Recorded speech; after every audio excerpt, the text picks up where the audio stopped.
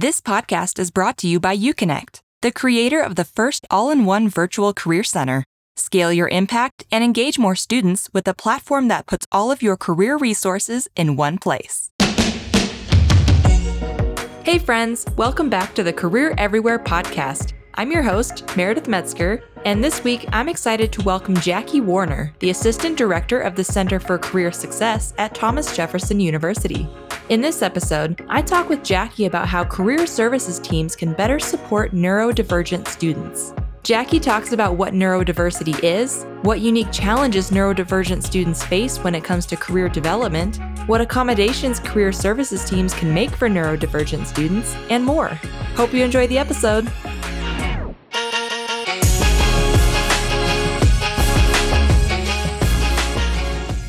Thank you for being here, Jackie.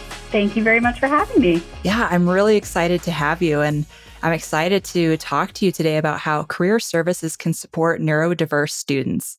I know this is a topic that you're super passionate about and have a lot of experience in, and I also know this is super top of mind for a lot of career leaders out there right now. Absolutely. Yeah, so I'm excited to dig in and talk about best practices for supporting those students, chat through some of the barriers they face, and then talk through what can be done, what accommodations can be made, and so on. Absolutely. Yeah, so it's going to be a great conversation. Before I get into the rest of my questions, Jackie, is there anything else you'd like to add about yourself, your background, or your role there at Thomas Jefferson? Sure. So I think it's important to take note, right, that I have not always been in career services. I actually used to be a special education teacher in the elementary setting, and I went straight through undergrad because I was really passionate about people with disabilities. And I got my master's in severe autism and disabilities. So I started my career working out with people who mostly have more severe disabilities. So when we think about like a spectrum of things, right, we think about people who may be nonverbal, people who will be in a wheelchair, and just kind of trying to make sure that they're able to access the environment around them so that they can have the most normal and best life possible. And then, with COVID and everything, I made the transition to higher education. So here I am, and I'm trying to continue, just being an advocate for people with disabilities and continuing to have that work. So it's really exciting to me that so many people are interested in neurodiversity and want to talk about it, because I can talk about it for hours. That's amazing. So I'm curious, what led you to career services then? That's a really great question. So when I was in my master's program, I actually worked in residence life and housing, and I was the graduate assistant for campus engagement at the University of Delaware. And they had a really great program, and I really enjoyed being on campus and working with students. And I found that what I enjoyed the most was helping them reach goals, right? So instead of just planning like fun events on their dorm or whatever, I actually really like talking to them about their career field and where they were going. And this job actually kind of was recommended to me from a friend. And I was like, oh, I don't think I'm qualified for that. And she was like, you absolutely are qualified. It is mostly teaching and working with students and helping them get where they want to be. So I gave it a shot, and it's been really great. I had a little bit of training in the beginning just so, I'm caught up with everything. And I really enjoyed working here and working in career services. Okay, I love that. It's always so interesting hearing how people get into the field, because it's like there's no degree for career services. Right. So everyone kind of has their own path. Exactly. Yeah. Great. Well, before I get into my more specific questions about our topic today, I want to kick us off with the question I ask all of our guests, and that's, what does career everywhere mean to you? I had to give this one a little bit of thought before our meeting here today, but I did kind of come up with just access, right? A big part of my career and just my mission as a practitioner is letting people access information and knowledge, right? How many times have we heard a student say, like, I never would have thought of that, or, oh, I didn't even know that before. That's what I think about when I think about career everywhere, just accessing knowledge that maybe you wouldn't have thought of or didn't know before, so that you can help students access that too. I love that. It's a great answer. All right. So I think it's time for us to dig into our topic today. I think it would be helpful if we just started off with, what is neurodiversity? Neurodiversity is the infinite diversity in our brains and the way that we think and experience the world. People, see colors a little bit differently, right? So it's kind of like that. How do you function? How do you feel sensorily in the world? How do you, interact with people, places, and things, right? So if you have something that is considered being on the neurodiversity spectrum, you are neurodivergent. So neurodivergent refers to one person. Neurodiversity is like the group of people who are neurodivergent. And neurodiverse is just talking about the infinite possibilities inside of our brains, which we honestly don't even know all of the infinite possibilities yet. A very common symbol for neurodiversity is the infinity symbol because brains are all so unique. Everyone is unique, and everyone really is on the spectrum of neurodiversity. But when we think about neurodiversity and what kind of diagnoses may make you neurodivergent, we often think first of autism, but that's not the only thing that can be in the neurodiversity sphere. It's also ADHD, dyslexia, dyscalculia, which is like dyslexia, but with math, dysgraphia, which is difficulty writing. And there's so many other things that people consider themselves to be neurodiverse. People with certain mental health disorders, such as anxiety, OCD, things like that, maybe even PTSD, may consider themselves to be neurodiverse. It's really up to the person to decide, do I even want to claim that term? Do I consider myself part of this population? And everyone who is neurodiverse is different. That was a great overview. I know we kind of talked about this in our prep call a while back, but for those who are listening or watching and don't know, like I was diagnosed with ADHD a few years ago as an adult. So like this topic is also very near and dear to my heart. And I just having learned so much more about it since my diagnosis, it just makes so many things make sense, particularly some of my struggles in college in terms of studying, in terms of just learning. Like I realized I never really learned how to learn. And so like that was a big struggle. So this is, I think, just such an important topic. And I'm really grateful that you're here and that you gave such a great overview. So thank you. Yeah, absolutely. I also was recently diagnosed with ADHD. I suspected it for a little while. And something, I'll just throw out there that a lot of people are talking about right now in terms of neurodiversity is everyone's getting diagnosed or everyone's self-diagnosing themselves. I think it's important to do research. And if you think you might have something, definitely see a doctor. That's the only way really to know for sure. And there are, of course, situations where you might want a second opinion as well. So definitely seek professionals.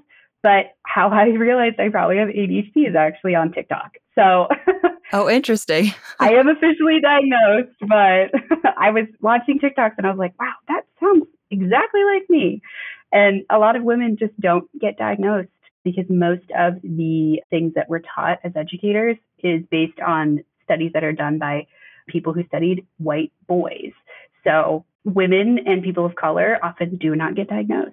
Yeah, I thought that was really interesting once I started learning more about it, because a lot of the behaviors that are typically associated with ADHD, I think, come from studies of young boys, like the hyperactivity or the distraction or whatever, when there are so many other symptoms. It very much are that I am still learning about myself today, too. Yeah, still, it's an ongoing process. But even just having the diagnosis makes such a difference because it's like, okay, there's a reason my brain functions a little bit differently, or I just have some of these mannerisms. It personally allowed me to give myself a little more grace when struggles would come up. Yeah, absolutely. And I'm sitting here with all my fidgets and, all my, like a fan. I have my own HVAC system behind me because I have a hard time processing temperatures. I'm like, now I know why. It all makes sense now. Yes, exactly. Well, kind of on this note, what are some of the barriers or the unique challenges that neurodiverse students face, especially in terms of career development? So we did kind of just touch on one, but it is not being diagnosed, right? My evaluation cost $450. So, as a professional and an adult, I have been working for a while. So I do have that kind of money to spend on a doctor's appointment. And it's just one doctor's appointment was that much. But when we think about most of our college students, they do not have that money or they do not have transportation access to see a doctor because they wanted me to go in person and take an in-person assessment. That's definitely a barrier because in order to receive accommodations in the United States in higher education, you have to have documentation of your disability. And, just so we're clear, being neurodiverse, having ADHD, having autism, all of it falls under the Americans with Disabilities Act. So I may refer to things as disabilities kind of interchangeably just from my own experience.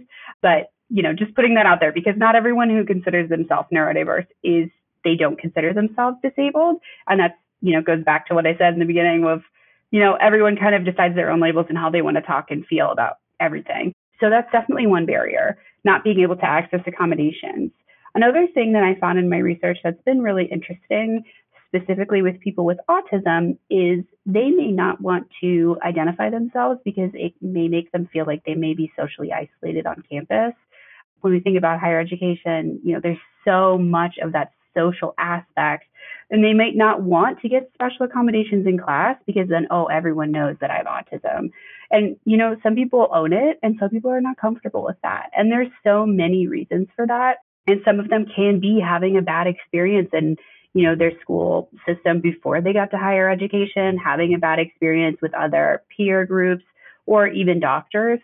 So, there may be a variety of reasons people do not disclose or do not have accommodations when even we as career services practitioners are kind of like, okay, you really would benefit from this, but maybe they're not comfortable or not able to get accommodations. Some of the other things that our students face specifically with career services is the frustration of just sitting down and doing it, right? Making the resume, writing the cover letter. For some people who are neurodiverse, especially those when I'm thinking about like dyslexia and dysgraphia, right? How difficult is that to read and to write and to just get it done? It is so difficult. So specifically with those students, it can be really helpful to, have them have that accommodation of verbally transcribing everything, which is easier to access now. It used to be like you needed a special computer system or a special pen. So that's definitely something. And it also can be that social communication. Some people who are neurodiverse have trouble reading social cues or like sitting still, right? Or when I am in a meeting or doing something that doesn't interest me, my body starts to physically shut down. And I know now that's because I have inattentive type ADHD. And there's things I can do to fix that about myself. But I fall asleep without wanting to because my brain just shuts off. It's just like, we're not interested in this. So it's very difficult to complete tasks that I don't want to do. And, sometimes that resume is something you don't want to do. Yeah, I can totally relate to the whole like body shutting down thing. It happens to me all the time this is interesting, on like road trips when I'm a passenger. Yes. And there's nothing to engage my brain, just asleep. Yep. Every time. Exactly. I get that way too. Okay, so knowing some of these unique challenges or these barriers, what can career services professionals do to support neurodiverse students? I shared this with you and you found it on my LinkedIn as well, but I actually created a support toolkit for the National Association of Colleges and Employers because I did a presentation there earlier this summer. And one thing that I've heard from a lot of practitioners is like, I want things that I physically can do. I function really well with lists. I want to see it. I want to know exactly what it is. I don't want like the concept thrown around at me. So I've made a specific list of things that you can do. And Meredith, I know you said that you were planning on putting that in the show notes, which will be really, really helpful. It's also on my LinkedIn if you'd like to connect with me there. But the biggest thing that we can all do is be an ally for all disabled students and just be there for them. If a student tells you, hey, I really need to take notes, can you please, take a break in between talking or talk slowly, or just like, let me write that down, or I really need to edit this while you're talking. So can you give me a moment to fix that? Or even, hey, I see you made notes on my resume. Could you email that to me? Right? Those are really easy things that students might ask for. And we might say, well, like, no, you're an adult and that's extra work for me. Right? But we don't know why they're asking that. They could be asking that because they're neurodiverse. They could be asking because they have anxiety. Maybe their English is not their first language, right? That's an easy accommodation we can make for all of our students, is just listening to what they need and believing them. We don't need to ask if they want us to talk more slowly. Well, do you have an accommodation for that, right? We don't need to put that out there. We can just talk more slowly. And I know sometimes it can be a pain and it can make appointments longer, or students might need to make more appointments with us. But at the end of the day, our purpose is to help students, and that's one of the best ways we can help them. So another thing that I struggle with myself is providing direct feedback.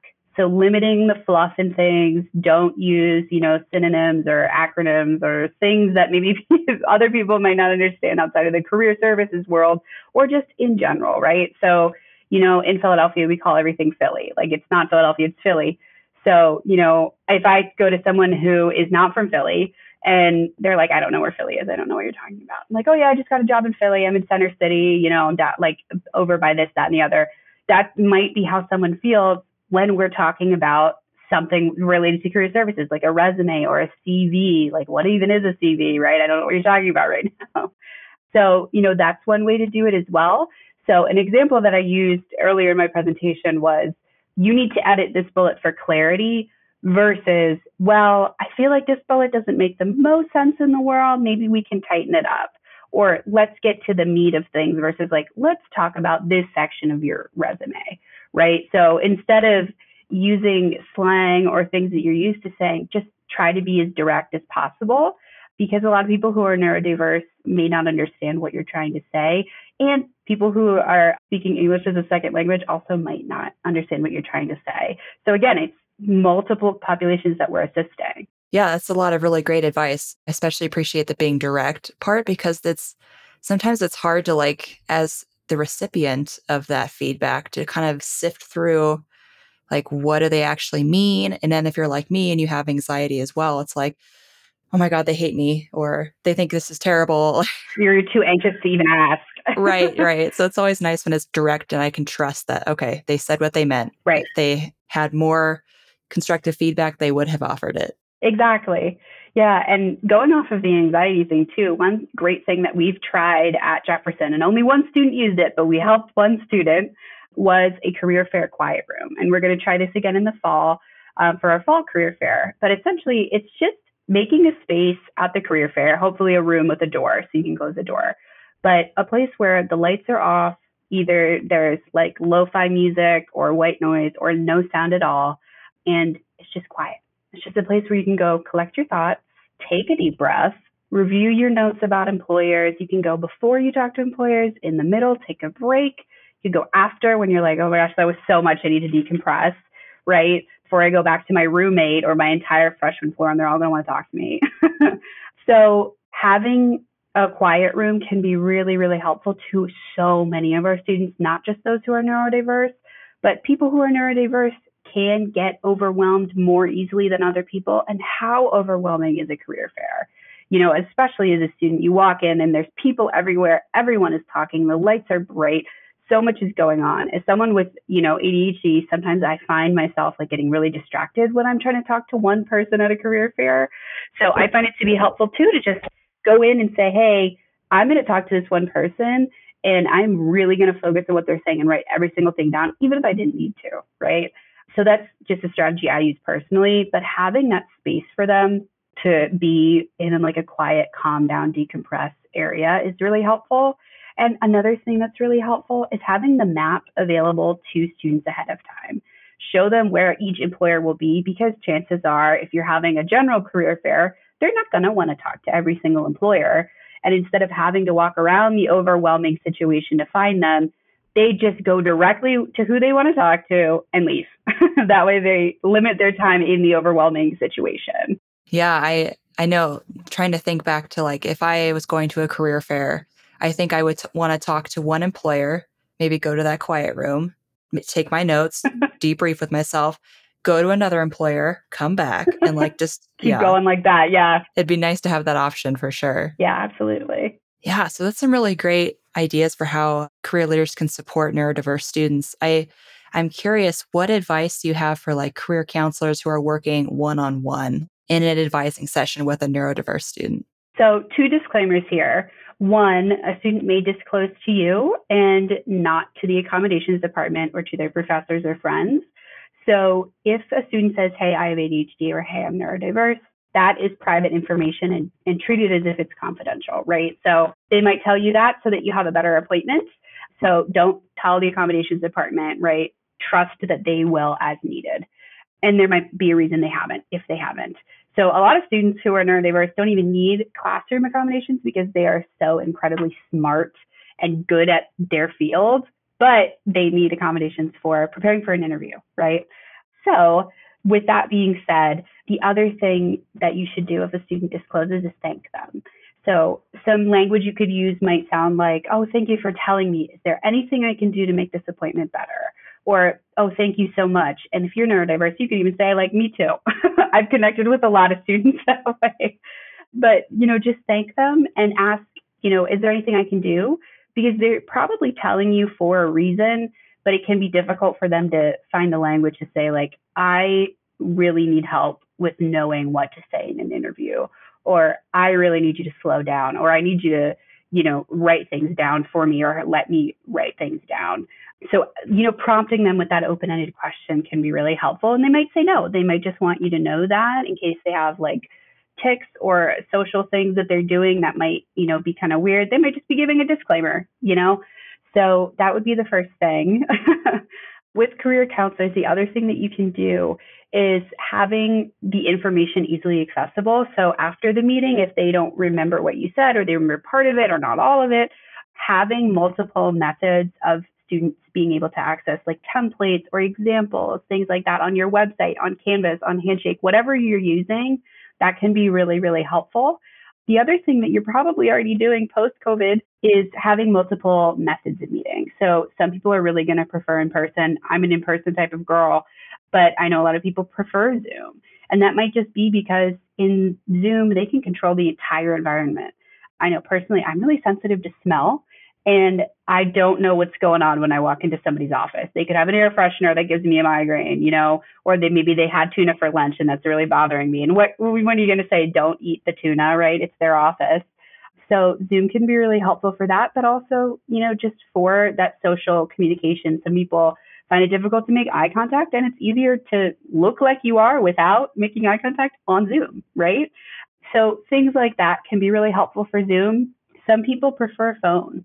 So with the phone meetings, some people will prefer that because of the social cues, right? That they feel like they have trouble reading social cues, body language, facial expressions. So it's just easier to hear the words and not even have to worry about, oh, what does somebody look like right now? Are they angry with me? Are they not angry? I can't really tell. Are they feeling frustrated?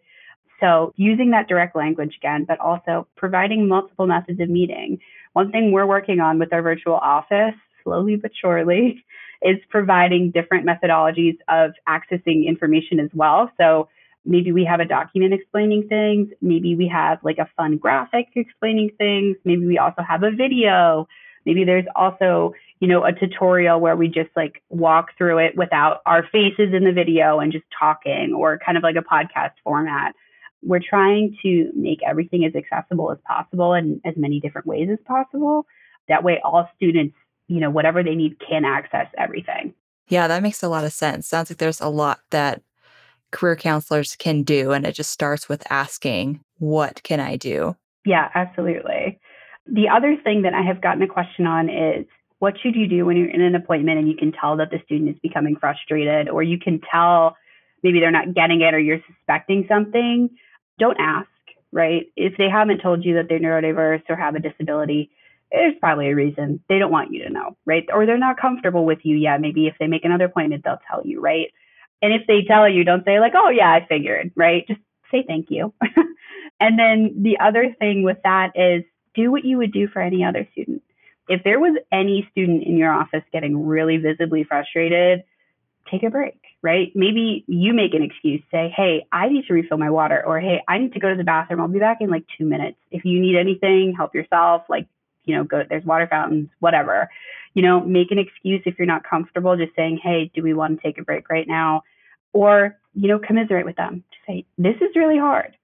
I've had to say this to a lot of students. This is not normal. Writing a resume is very difficult.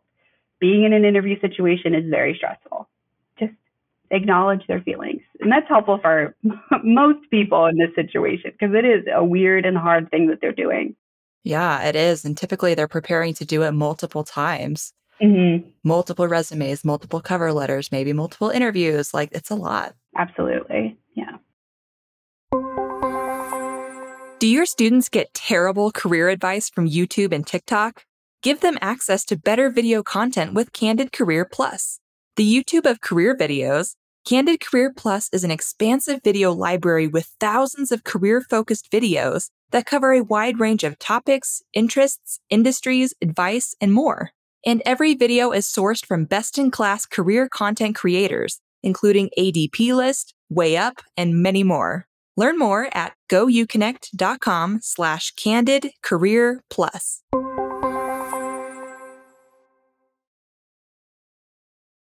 I'm curious if, let's say, a career counselor is meeting with a student, they have disclosed that they are neurodiverse, and maybe they ask for advice on, like, should I disclose in an interview process or at a new job? What advice do you have for career counselors as they navigate that question? Absolutely. And that's a very hot topic in the disability world. And I think that it's important with all of our students to be honest. If they have something that may qualify as an invisible disability. So that means maybe they wouldn't notice right away that you have ADHD during the interview process or dyslexia or what have you. You may benefit from not disclosing just because when you disclose, you're bringing in the possibility of bias, conscious or unconscious.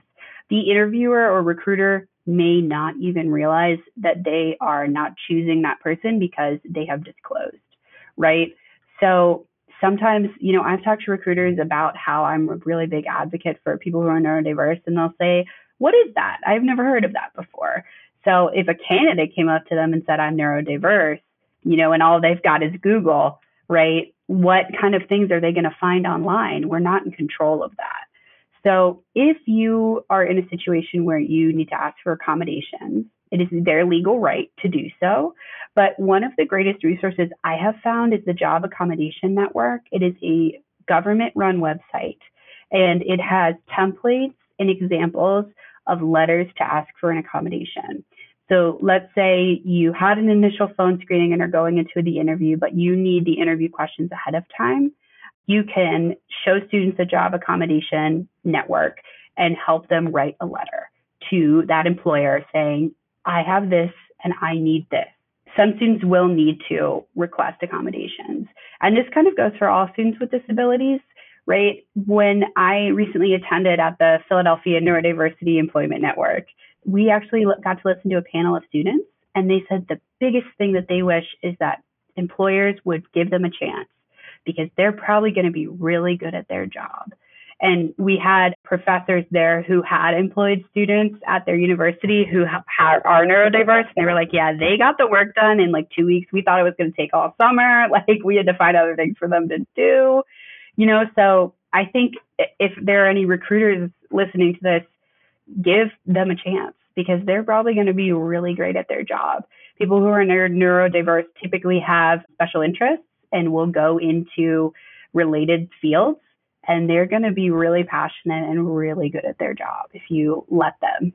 Yeah, that was me when I was in journalism and now too. But like I majored in journalism and I could tell when I switched my major to journalism, I was sitting in my first class and I got like butterflies just listening to the syllabus. And I was like, yes, this is what I'm passionate about. And it was the first time that I was ever like in a class and I wanted to read the textbook. I was able to read the textbook because I was so interested in the subject matter. Exactly. It's like finding your niche when you're neurodiverse can be so powerful.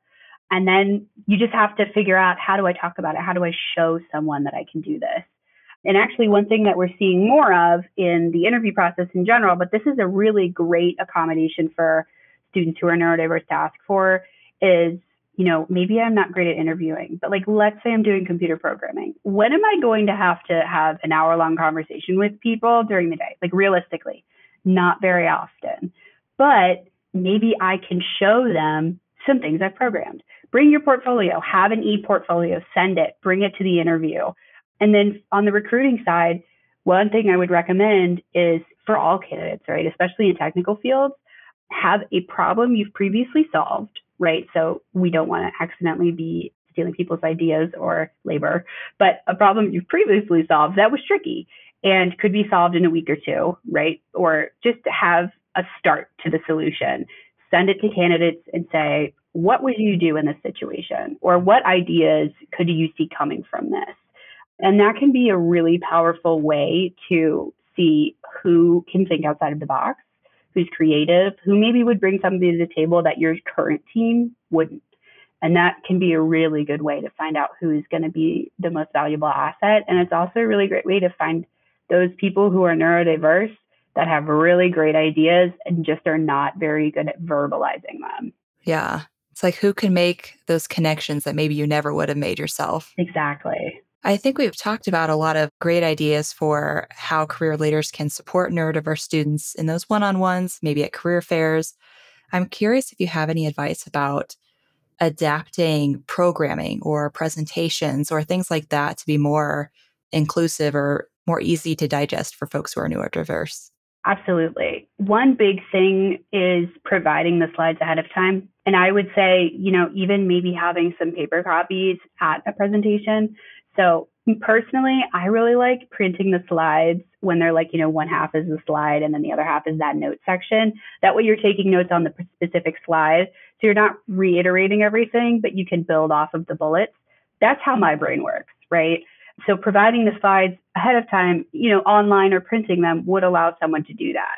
It also would allow someone to think about, okay, what information am I about to be presented?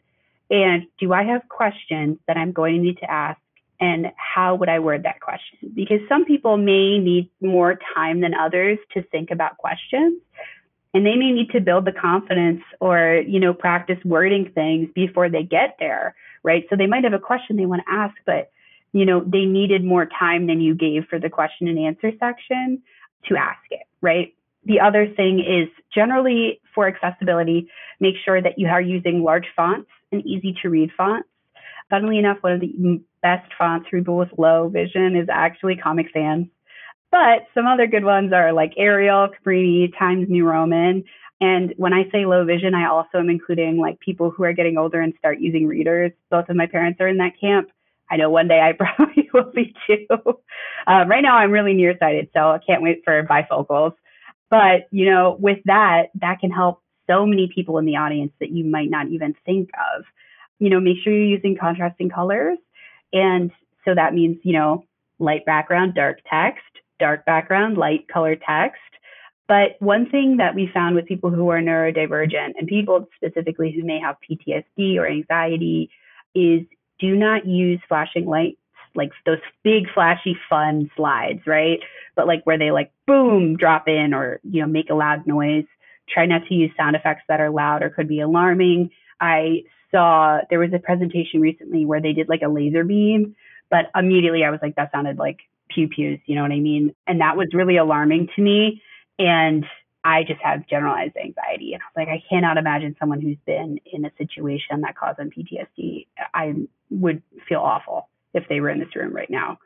So be very mindful of what you're using as far as sound effects and use intentional photos. I do this all the time on like the opening and closing slides, like to get the students engaged, I'll put like a meme in. But on the other slides, try to use graphics, photos, images that are intentional. So they're furthering your point, not distracting people. Because, when we're talking about cover letters and then we use like a GIF of that cat typing on the keyboard, then in my brain, I'm thinking about my cat. I'm thinking about all the things I need to write. I'm thinking about, maybe I should Google a GIF and see if I can find another one of that cat. That's really funny. Or like thinking about a TikTok I saw earlier and I did not hear what you just said. So, using things intentionally and being aware of they might be triggering to people. I'm curious, what about like those presentations where it's just largely, maybe you just have to like speak the whole time? Like it's mostly just you talking at the students. Is there anything that career leaders can do to make it more engaging or make those mostly talking presentations more engaging for neurodivergent students? Absolutely. Again, providing the slides, but also if you're planning on just kind of lecturing, having notes available, right? Or maybe an outline. And the other thing that you can be doing is providing closed captioning where possible, or even an ASL interpreter where possible. A lot of students that need those things will have them already with them or capabilities to have them already with them. But, make sure that you have those things if you can have them. I know Teams and Zoom right now do both have closed captioning that you can provide. And the other thing that I always recommend to everyone ever is if there's a microphone, please use it, because a lot of people may have trouble hearing you and are afraid to speak up, because how embarrassing is that, to have the person in the room who says, I'm a loudspeaker, I don't need that. And someone in the back actually does need you to use it. But now you've said that and they're thinking, oh, I can't ask or I can't say anything. And they just miss everything that you've just said. Or they might as well not even be there, right? So if there's a mic, use the mic. Yeah, that makes a lot of sense. Especially like, I know for me, like I have some like auditory processing issues. Like it's a little bit of a delay. So like it's helpful if I can definitely hear the speaker. Yeah. For example, when I watch TV, I'm watching with subtitles. Even though I can hear just fine, Yeah. I watch with subtitles because I don't always catch the dialogue the first time around. Yeah, especially when it's like a British show. I don't know what it is, but I find their accent very distracting. And then I'm like, wait, I didn't know. What did they say? So if I can read also, and it's really just like UK shows for me. I don't know what that's about. Maybe it's just a me thing. I don't even know if it's neurodivergent. Yeah, maybe it's just trying to decipher the accent and decipher the dialogue all at the same time. Exactly. Or I do the thing where, you ask me a question, I say, what? And then I start answering it right away because my brain just needed another minute. Yep, I do the exact same thing. Yeah. Is there anything that about the Career Center that career leaders can do to make it more inviting, more inclusive for neurodivergent students? Absolutely. So, having all of your information online, right? That virtual office, that website, making sure that it's easy to find. Where are you on campus? When are you available for students to come in or drop in hours, or how do you make an appointment? But beyond that, make sure that your office is accessible. And if it's not, bring it up to either the accommodations office or leadership, because if it is not accessible, you are excluding students. And what I mean by accessible, it's physically accessible. If you were in a wheelchair, could you roll into your office? Could you roll into the bathroom? Could you use the bathroom, right? We have been focusing a lot on our campus on single stalls, right? Or gender inclusive bathrooms. So, we have those, but what I realized are the gender inclusive bathrooms on our floor are really small, and I'm not sure that they're accessible, but it's really difficult to make them bigger. So how can we be gender inclusive in our building and, work with people who may have a physical disability? Also, having those gender inclusive bathrooms, like the single stall ones, are actually really great for people who are neurodiverse, right? You might be self-conscious. You might need to, take a break from a meeting and just like calm down. But it's hard to do that if other people are in the bathroom, like talking or on their phone or whatever it may be. So that's another great thing to have for everyone, right? But beyond that, just make sure that you have signage. Is your office easy to find? And beyond that, do you have handouts, pamphlets, things in your office, like on my desk where I can sit with students?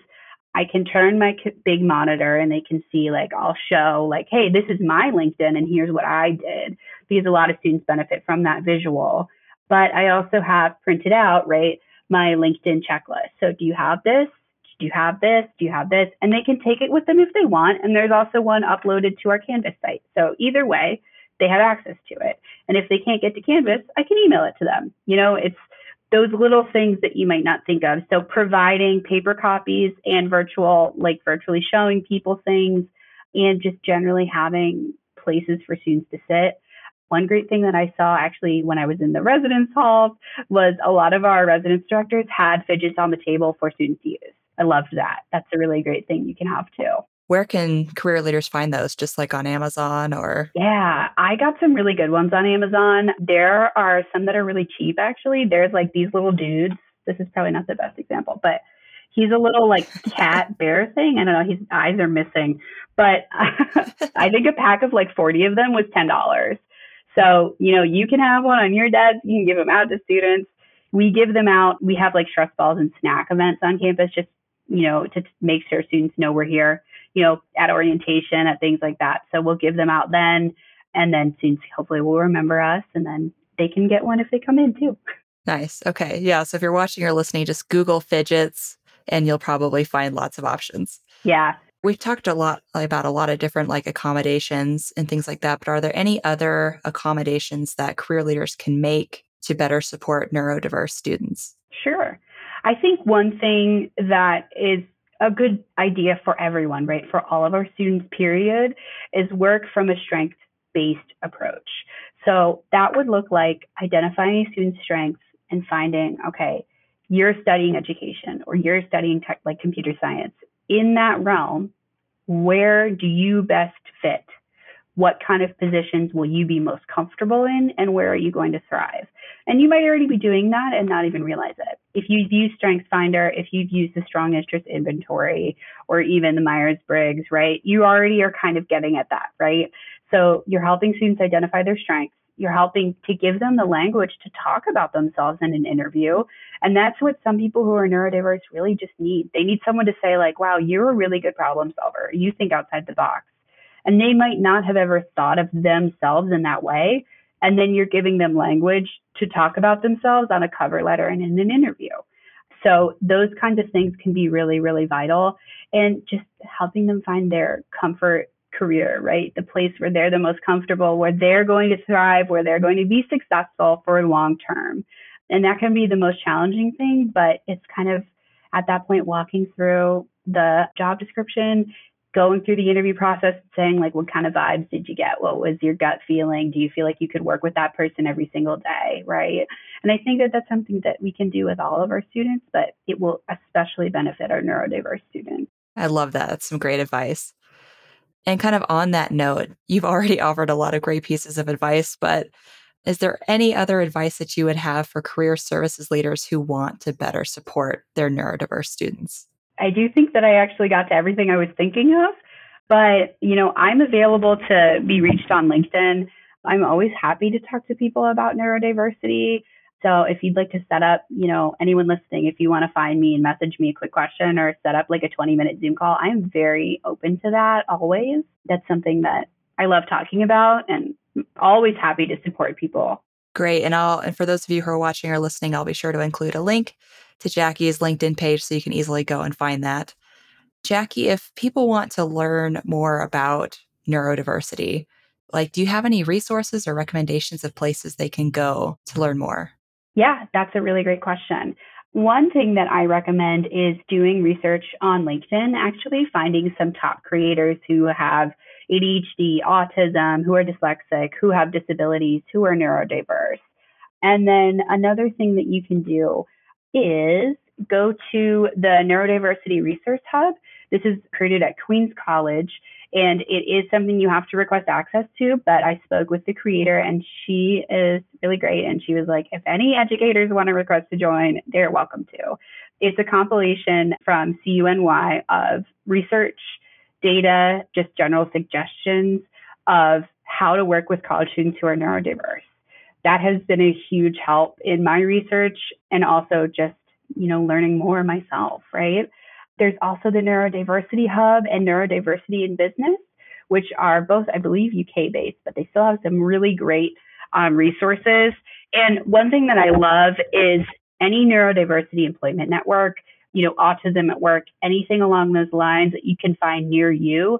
They will have business partners where you can see, okay, that company is neurodiverse friendly because they are attending these meetings, or they're attending trainings, or they're certified through them. So, for example, I'm a member of the Neurodiverse Employment Network in Philadelphia. So I can look easily at their website and tell students, all right, this is a list of Philly area, neurodiverse friendly places that you can apply. And that makes me feel better as a career services practitioner, right? I know I'm not sending them off into the wilds with nothing, so any kind of online organization or association near you that you can find can be really helpful. Autism at Work is also a great place to look. I know Dell, like the computer company, is a huge partner with them. And so is PlayStation, I believe, which is pretty neat.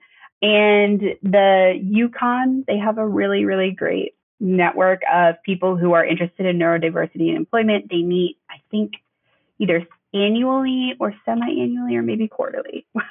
One of those three. But they do have frequent meetings every few months where you can connect with other career services practitioners and talk about neurodiversity. Those are great resources. And again, I'll be sure to include those links in the show notes so folks can go and check those out for themselves. Absolutely. At the end of every interview, I like to do this answer a question, leave a question thing. So I'll ask you a question that our last guest left for you, and then you will leave a question for the next guest. So our last guest was Kristen Garcia of Strayer University, and she left this question for you. What's one thing that people would be shocked to learn about you? That's a great question. I had to really think about this one too.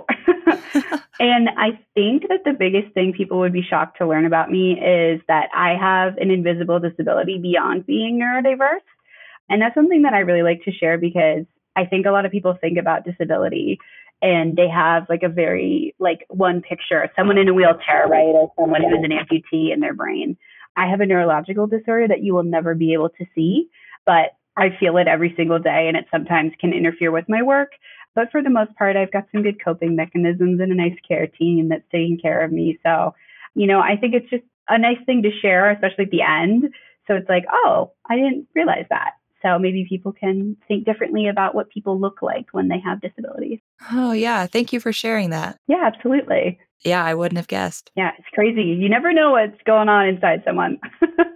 Yes, what's that saying? Like, always treat people with kindness because you never know what's going on in their lives. Yeah, absolutely. Okay. Well, what question would you like to leave for the next guest? So I am on social media way too much, and I've been seeing life pro tips.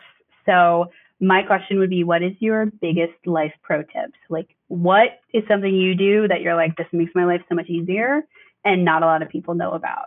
Oh, okay. I like that. I think we'll all learn something from that one. I'll be tuning in.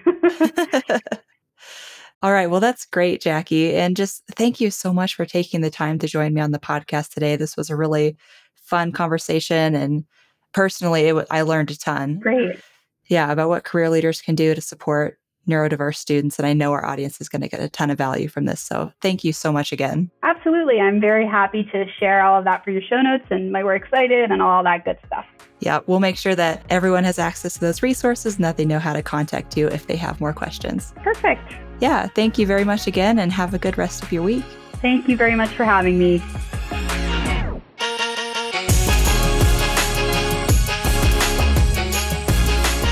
That's all for this episode of Career Everywhere. Thanks so much for listening. If you enjoyed it, please be sure to hit subscribe and rate and review us wherever you get your podcasts. We'll see you next time.